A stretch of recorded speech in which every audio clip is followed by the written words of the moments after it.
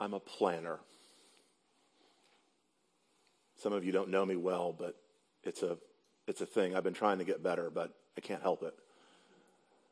I get freaked out if I don't kind of know where I'm going in terms of preaching. I say that to say that the text for this morning and the subject matter for this morning was selected months ago. And I didn't realize that preaching a psalm of lament would actually entail going through actual lament. Please continue to pray for Laura, for Kelsey, for Robert, not only in the days that follow, but in the weeks, in the months, in the years as well. The reason that I can stand here and open God's word and declare his word is because of what's true. Jesus came to rescue and restore and redeem. And though there is this prolonged season of asking with the words of the psalmist, "How long, O Lord?" it will not always be that way. There will finally and fully come a day when all sad things are made untrue. But God in his mercy and his grace does not look at us and say, "So cheer up, Christian." But he gives us words. Brutal, vulnerable, honest, painful words to say when our hearts say, "Yeah, I know that day is coming, but it hasn't come yet." So let me invite you to turn to Psalm 3. Let me invite you to stand.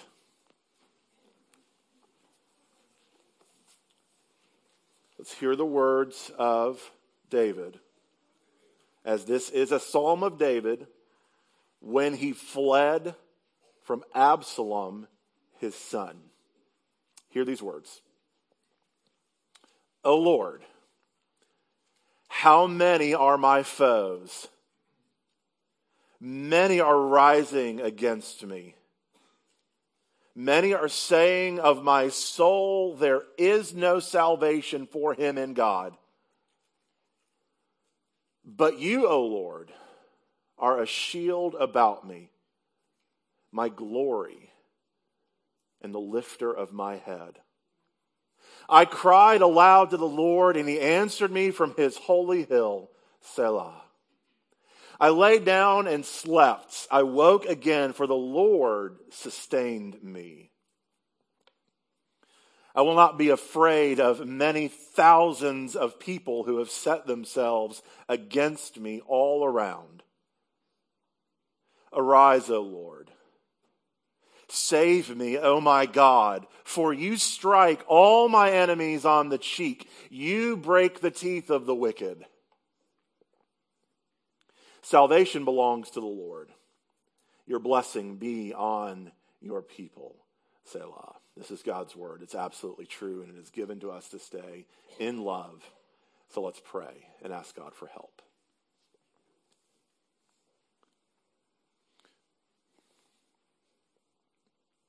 Most kind and gracious and loving God,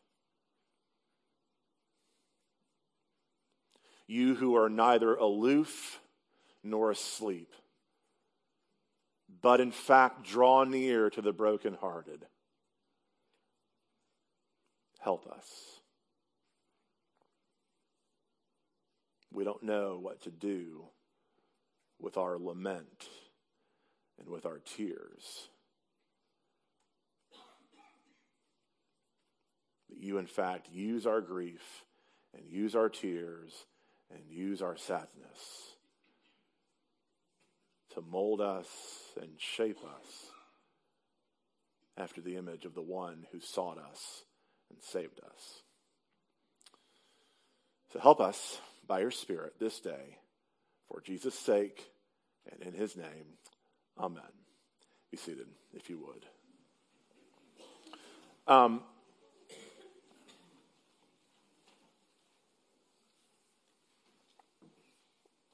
want to unfold something that I touched on last week, but has been really kicking around in my head a lot over the last several weeks. And that is, I think a lot of us, if we're really honest, a lot of us are just barely holding it together under the surface. A lot of our days and a lot of our lives are marked by all sorts of things. For some, it could be loneliness. For some, it could be grief. For some, it could be shame. For some, it could be fear. It could be the circumstances around us, or the choices made by us, or the things done to us. But one thing that most of us have in common is that when we start talking about these things, especially if we walk in Jesus' name, right? If we're a Christian, if we're someone who has bowed the knee to the Lord Jesus as the only source of our help and our hope and our blessing, and we feel this pervasive guilt that our lives should be marked by the joy of the Lord, and so we feel like if we acknowledge the sad stuff or if we acknowledge the scary stuff, it's somehow taking away from the blessing that we've been given as Christians. Have you experienced this? Because somehow along the way, we've begun to think that I can either be happy or I can lament, but I can't be both at the same time.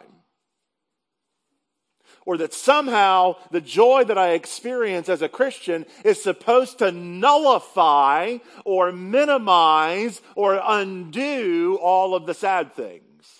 And so then we feel guilty then too, because we don't know what to do with the sad things, and we don't know what to do with the scary things, and we feel guilty, and we feel like we're less of a Christian because we've been given all of these blessings and all of these great gifts from God, and yet somehow bad stuff happens, and we don't know what to do with it, but we feel like if we admit it or talk about it, we're less than Christians.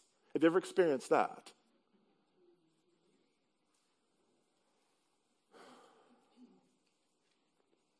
And the conversation that I've been having with a lot of people, and really it's because it's the conversation happening in my own heart, is that the Christian life is not this binary switch of it's either joy or it's sorrow. It is actually a complicated, multifaceted tapestry where we have real things that have happened to us that have given us profound joy. And there are real things that have happened to us that have also given us profound grief and sorrow. Sometimes in the same day. And what do you do with that? Do you realize, friends, that God wants all of it? You're not less than a Christian because you've got scary stuff and sad stuff that happens to you. Yes, the joy of the Lord is ultimately what sustains you. It's what gives you the voice and the ability to pray like David prayed and said, God, I don't know if you've noticed, but there's a lot of scary and bad stuff happening right now.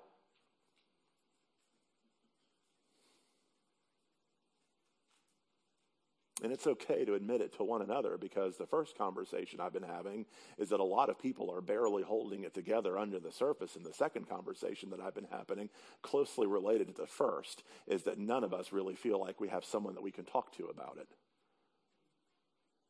Because there's a deep fear that if we were known, we wouldn't be liked very much, much less loved. And that the only reason that we're really loved right now is because people don't really know us. And that's a pretty scary place to be too. So I want to invite you to talk about an uncomfortable thing that many of us just are, we barely have the training wheels on. See, this summer, Jen and I have invested money in private swimming lessons for our kids. And that's not because I believe that my kids are ultimately going to be Olympic caliber athletes, though if you want to, Nate, do it. That's cool. Really, at the end of the day, I just need my kids to know if they get in water over their head, I need muscle memory to take over so that they can get horizontal in the pool rather than vertical and get over towards an edge.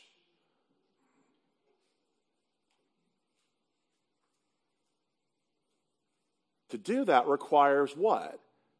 Lessons, training, practice, right? Here's what I want to contend with you this morning. The skill of praying our troubles, or praying our fears, or praying our grief is one that many of us, I bet, don't really practice a whole lot. Now, that's not to make you feel bad. That's simply to say that for most of us, all we can do when we are in trouble sometimes is to barely get a word out. Now, I'm not saying that that's bad. I've been there a lot. But when we think of the essential forms of prayer, right? When the Bible teaches us about prayer and the essential forms of prayer, we think of prayers like adoration and its close cousin, thanksgiving. We think of prayers of confession, prayers of repentance like we did this morning. And we think of prayers of supplication like James offered this morning in a pastoral or an intercessory prayer. But really, when we think about praying our suffering, it's not a different form of prayer that parallels these. Praising, petitioning, and repenting in the midst of suffering is so critical for spiritual growth and survival that we really should consider it a subject of its own. It's like being in water over your head. I don't want you to drown. I want you to know basic life-saving skills. And that comes out of the conviction that prayer is not a nice add-on to our lives, but an essential component of our lives, and that we actually need what only God can provide, especially so when the weight of life and the weight of grief and the weight of sadness and the weight of our fears seem like they're going to pull us under.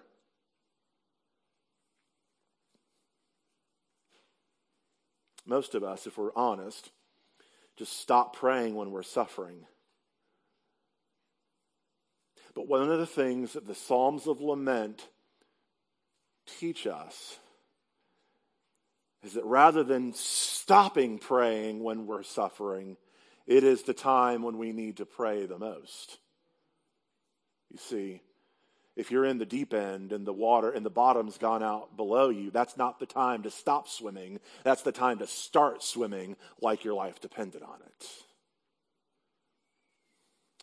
So I want to give some consideration to David's words this morning. The first place I want you to look is in the first two verses of this psalm. I want you to see that the source of David's fears are his troubles. Now, this is the first, if you look in the book of the Psalms, Psalm 1 and Psalm 2 really are the gateway to understanding all 150 Psalms. Psalm 3 is the first psalm that we have in the book of the Psalms that has a subheading.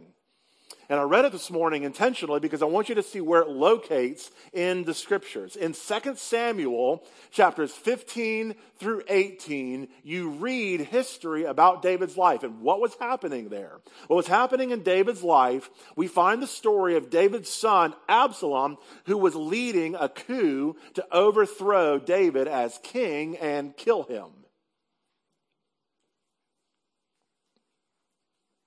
So we look at the first two verses of this psalm and we see the two ways that David was being opposed. The first way that David was being opposed was there was an attack. Right? Verse 1 says, "How many are my foes?" And down in verse 6, you see David clarifying that. Many thousands of people were trying to attack him. The second thing that we see is it's not just an attack, but it's also accusations. Look at verse 2. In verse 2, he says, "Many are saying, 'Of my soul, there is no salvation for him in God.'" Now remember, David, the king of Israel, is the anointed one, right? He has been put on his throne by God himself, the anointed one, the king of Israel. And David is seeing now there are accusations that are coming likely from God's people saying, "Look at everything that you did with Bathsheba, with the killing of Uriah, with abandoning your army. What makes you think after doing all of these things that God will somehow rise up now and save you? You see, everyone, there is actually no hope in following this one that you call king."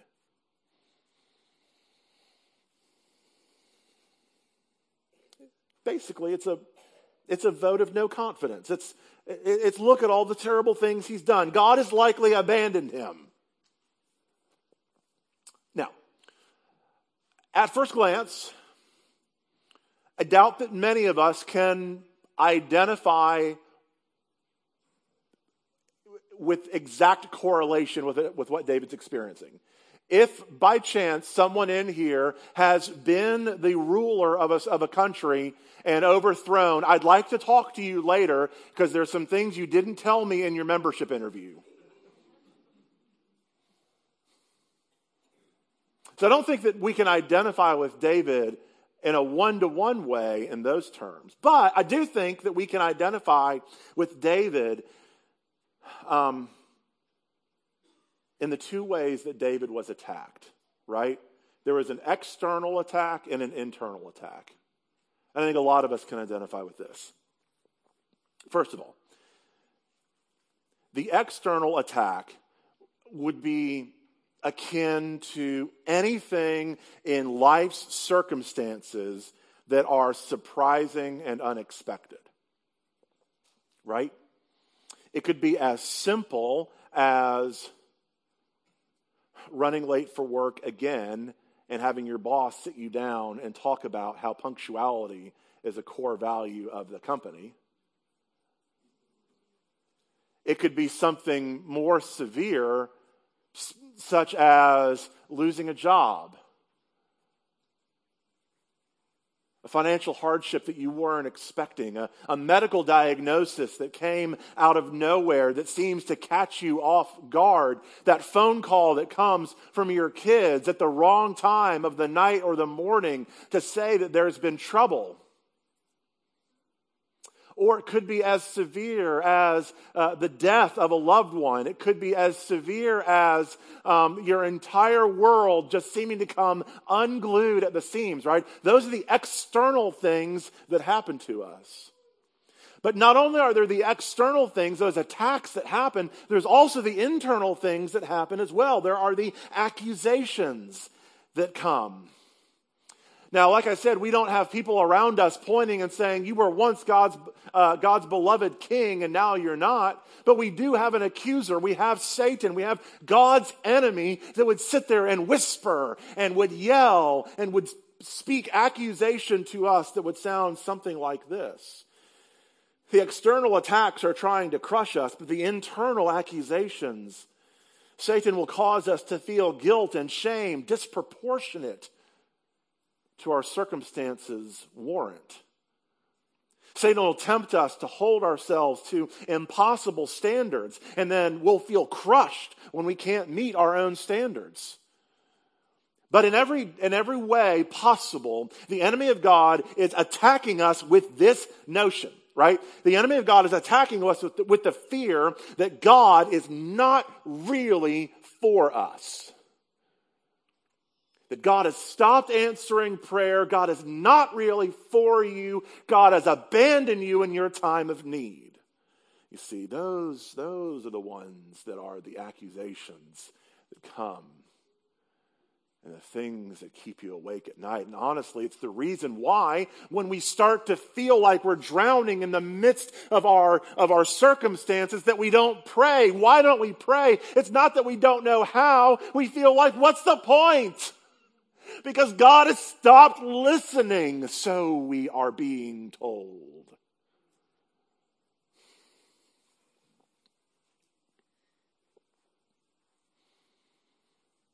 If you've ever been to the Disney parks, you know that there's a lot of things that happen behind the surface every day that allow the parks to function. One of the more profound ones that I bet most of you have never experienced is the protocol that goes into place if a child ever becomes separated from their parents. Disney has a protocol. I won't get into all the specifics of it, but it goes like this. As soon as you go and notify a cast member that you have lost a child, whatever their job was is no longer their job. Their job is now you. They make a phone call. They notify people in the last area the child was seen. Everybody then has one job. Find the child. And their job that they will tell you over and over and over again is that we've done this before. We know what we're doing. Your child is safe. We'll find them. When the child is found, they're taken to a special place right near the first aid center where there are movies and video games to make sure that parent and child are reunited. Why do they keep telling you it's going to be okay? Because everything in you is screaming at that moment that it is not okay. That you will not see nor find your child again. They are trained for this. Our initial instinct is to react rather than to respond, panic rather than process.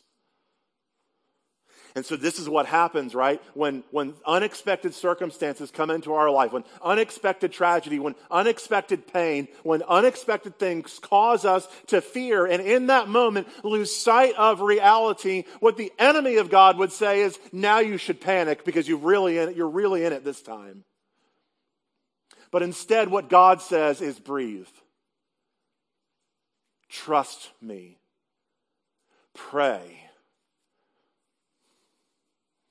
David named the things that were causing him to panic. And God is not ashamed if you come before him and say, God, these things are causing me to panic. And it is not as if you are supposed to somehow magically pull it all together. And if it's the same thing that caused you to panic yesterday as causes you to panic today, it is not as if God is saying, how have you not learned your lesson yet?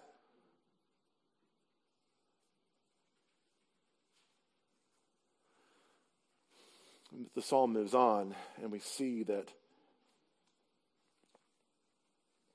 God answers David.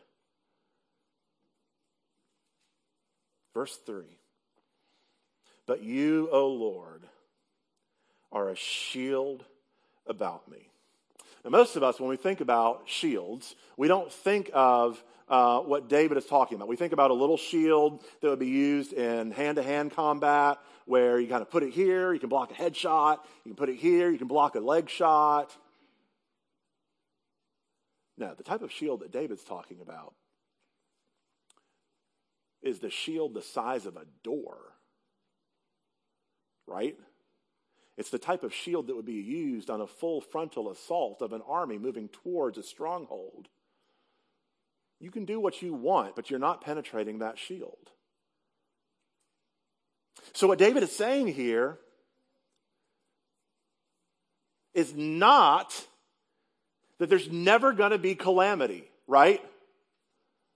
And I'm sorry if someone has told you that as a Christian, there's never going to be calamity in your life. And I'm really sorry if someone has made you feel bad because you were thrown off by the fact that there's calamity in your life. What David is not saying here is that there's not going to be calamity.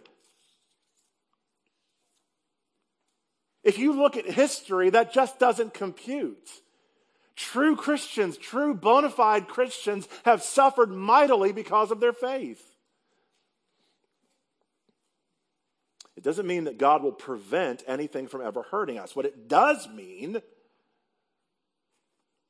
is that any pain that does get through is still part of the larger, more comprehensive defense strategy of God for us. Even though there is pain in our lives, even though there are blows that feel like they're striking us to our very core, there is still the promise of Scripture that nothing shall separate us from the love of God in Christ Jesus. It doesn't mean a breaching or a failure of God's defenses. Because if we read this in the context of Romans 8:28, that we know that all things work together for the good of those who love the Lord and are called according to His purpose, we can rest assured that even attacks that hurt are not indicators that God has abandoned us.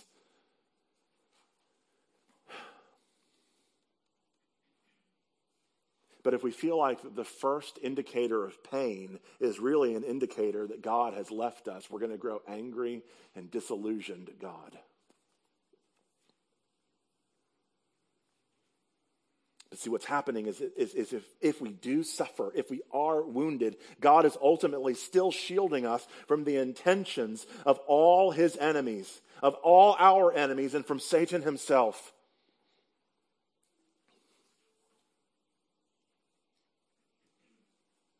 Look at the second part of verse 3. You, O Lord, are a shield about me, my glory, and the lifter of my head. Now, I don't want you to miss this. What does this phrase, the lifter, my glory, the lifter of my head, mean? In effect, what it means is that David has realized that God is the ultimate source of happiness and satisfaction, right? There are other things that can become glories, little g.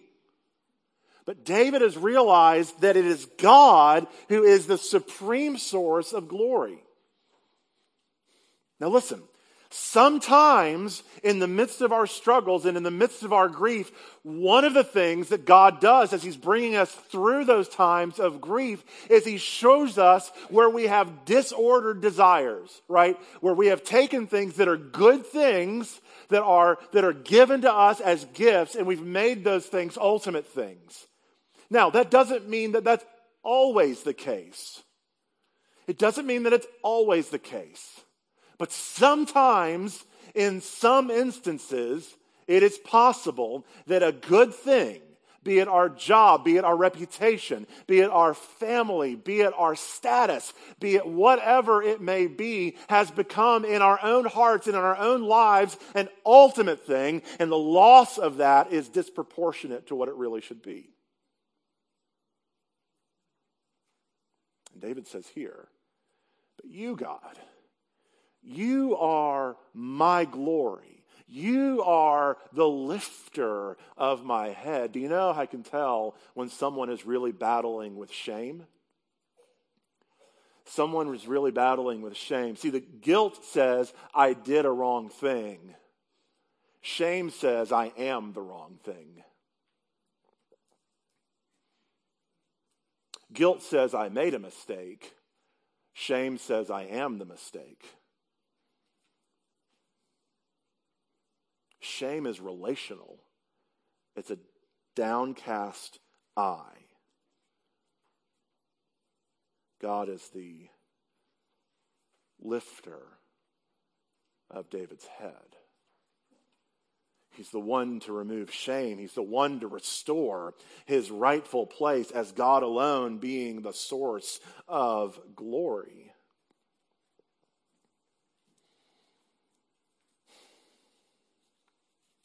One of the things that we know because of the gospel, because of the good news, because of Jesus, is that God himself became our shield for us. Jesus took the blows that we deserved.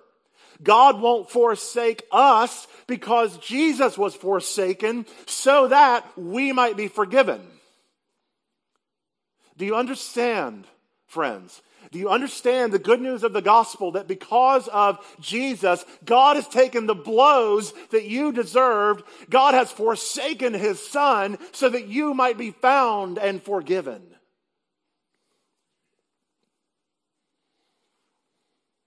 And in Jesus, we have received his glory and are now radiant in the Father's eyes. In this, and only in this,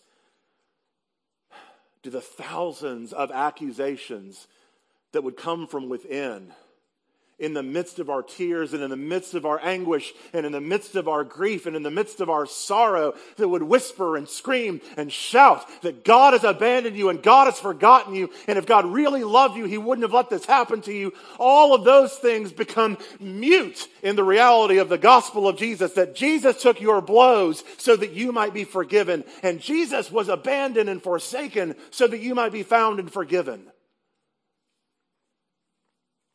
Friends, it is only that prayer, it is only that reality swimming hard against the undercurrent that would seek to pull us under, that we can finally find our refuge and safety and strength when we are realizing that it is not our grip of God that matters, but his grip of us. Because it is in that David says he lays down and he rests. I cried aloud to the Lord and he answered me from his holy hill. I lay down and I slept. I lay down and I slept.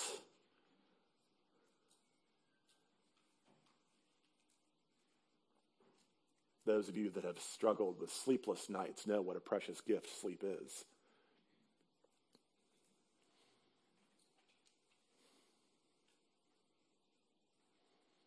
Those of you that wake up at 3 o'clock in the morning with the greatest hits of all the would-haves, could-haves, and should-haves know what a blessing it is to wake up refreshed and renewed. I'm not saying that sleep magically returns. But again, what David ultimately rested in was that in God's hands he is secure. I lay down and I slept and I woke again, for the Lord sustained me. Now, this last point I want you to see is that community is the antithesis of fear is going to take a little bit of explaining. After all, David seems to have had his situation resolved. He lay down and he slept. What more is there to talk about?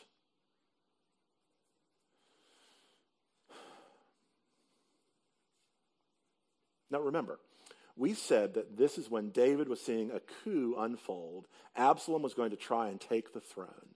David knew that Absalom would make a terrible king. So now that God has brought him to a place of restored rest and restored peace, what is David going to do about it? He's going to now move fully into community. He's going to move fully into community. Now you say, how in the world do you see that? Let me ask you this. What is the opposite of love? Those of you that whispered hate are incorrect. I love you, but you're incorrect. Because you see, love is not a feeling. Love is an action, right? If fear causes us to collapse in on ourselves, love propels us to move out. In 1 John, the apostle writes, perfect love casts out what? Fear.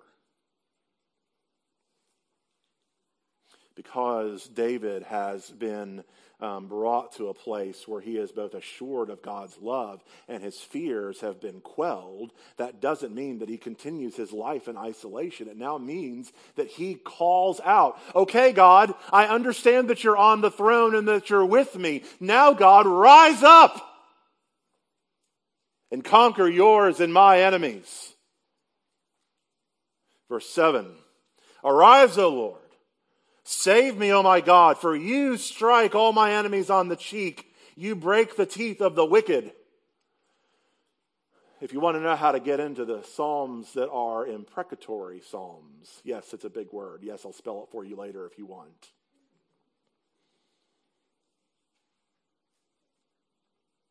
You can go back and listen to the sermon I did some years ago on Psalm 137. For now, the only way for us to take our eyes off of ourselves is to put our eyes on Jesus and to love the things that Jesus says is lovely. Do you know what Jesus says is lovely? Everyone else. Everyone else. You see, it's when we have been conquered by the never stopping, never failing, unbreakable, always and forever love of Jesus that we are able to move towards others in community. It's how I can really tell when the work of God is at work in the lives of people, when they stop withdrawing from God's people and are able to instead move towards God's people. That the gospel's really at work in them. Now look, it does not necessarily mean that all of David's troubles have gone, right? David has experienced the assurance of the promises of God even in the midst of his trouble. It is not that God removed his trouble, it's that God did not remove from David his presence. Do you understand that in fact in this life we may never fully understand, be able to process, be able to make heads or tails of why troubles have happened, nor is it any assurance that there will in fact be no troubles in our lives. It is why Jesus said, in this world you will have trouble, but take heart. I have overcome the world. The indication that God loves you, it's not that your life is free from trouble. The indication that God loves you is that He gave His Son to rescue you from the only thing that could actually truly ever kill you, sin and death.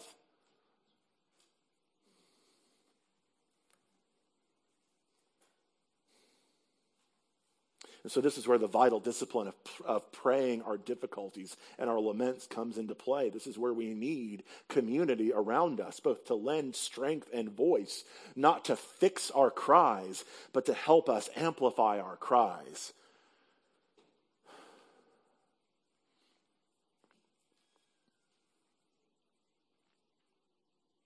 Because you cry, it doesn't mean your faith is broken.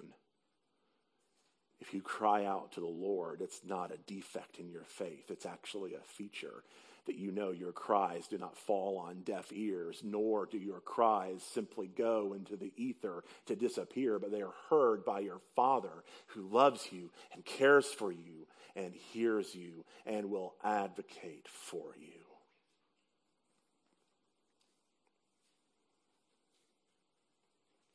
Praying not only involves God shield me, but also that God would redeem the hardships and sufferings of this world, ultimately in Jesus, but hopefully in our lives.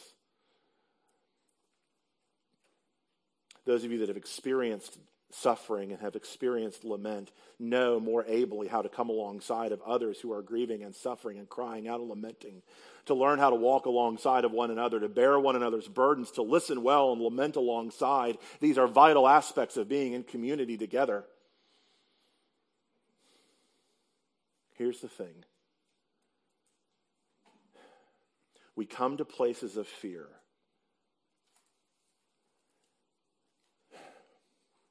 But we hold on to this fact that when disorienting times of sadness and grief come into our lives, that these are not the times when God is most distant, but these are in fact the times that God is most near.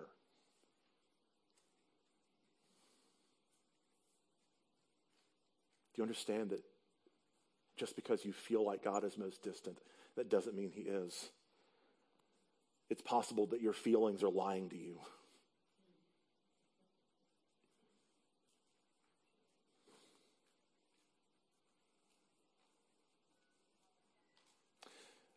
My friends, do you understand?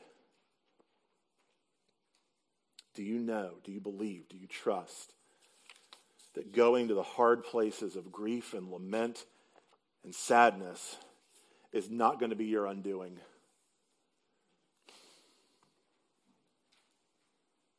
You are not a bad Christian if you go to these places and cry out in grief and pain. You are not failing in your faith if you are saying in these moments, God, I'm sad. There is no heavenly scorekeeper saying, but look at all the blessings. What about those? That's not God. And friends, if that's you and I going to other people and saying you shouldn't be sad because look at X, Y, and Z, stop it. Just because tears are happening doesn't mean faith is broken. Life is complicated and we have joy and sorrow sometimes in the same thread, sometimes in the same day. And we need to be able to be honest about all of our fears and all of our feelings. Because God has sought us and saved us and rescued us and redeemed us and taken the blows for us and was forsaken for us so that we might be forgiven. The shield about you is Jesus. And in his arms, there is mercy and grace and forgiveness forevermore. Thanks be to God.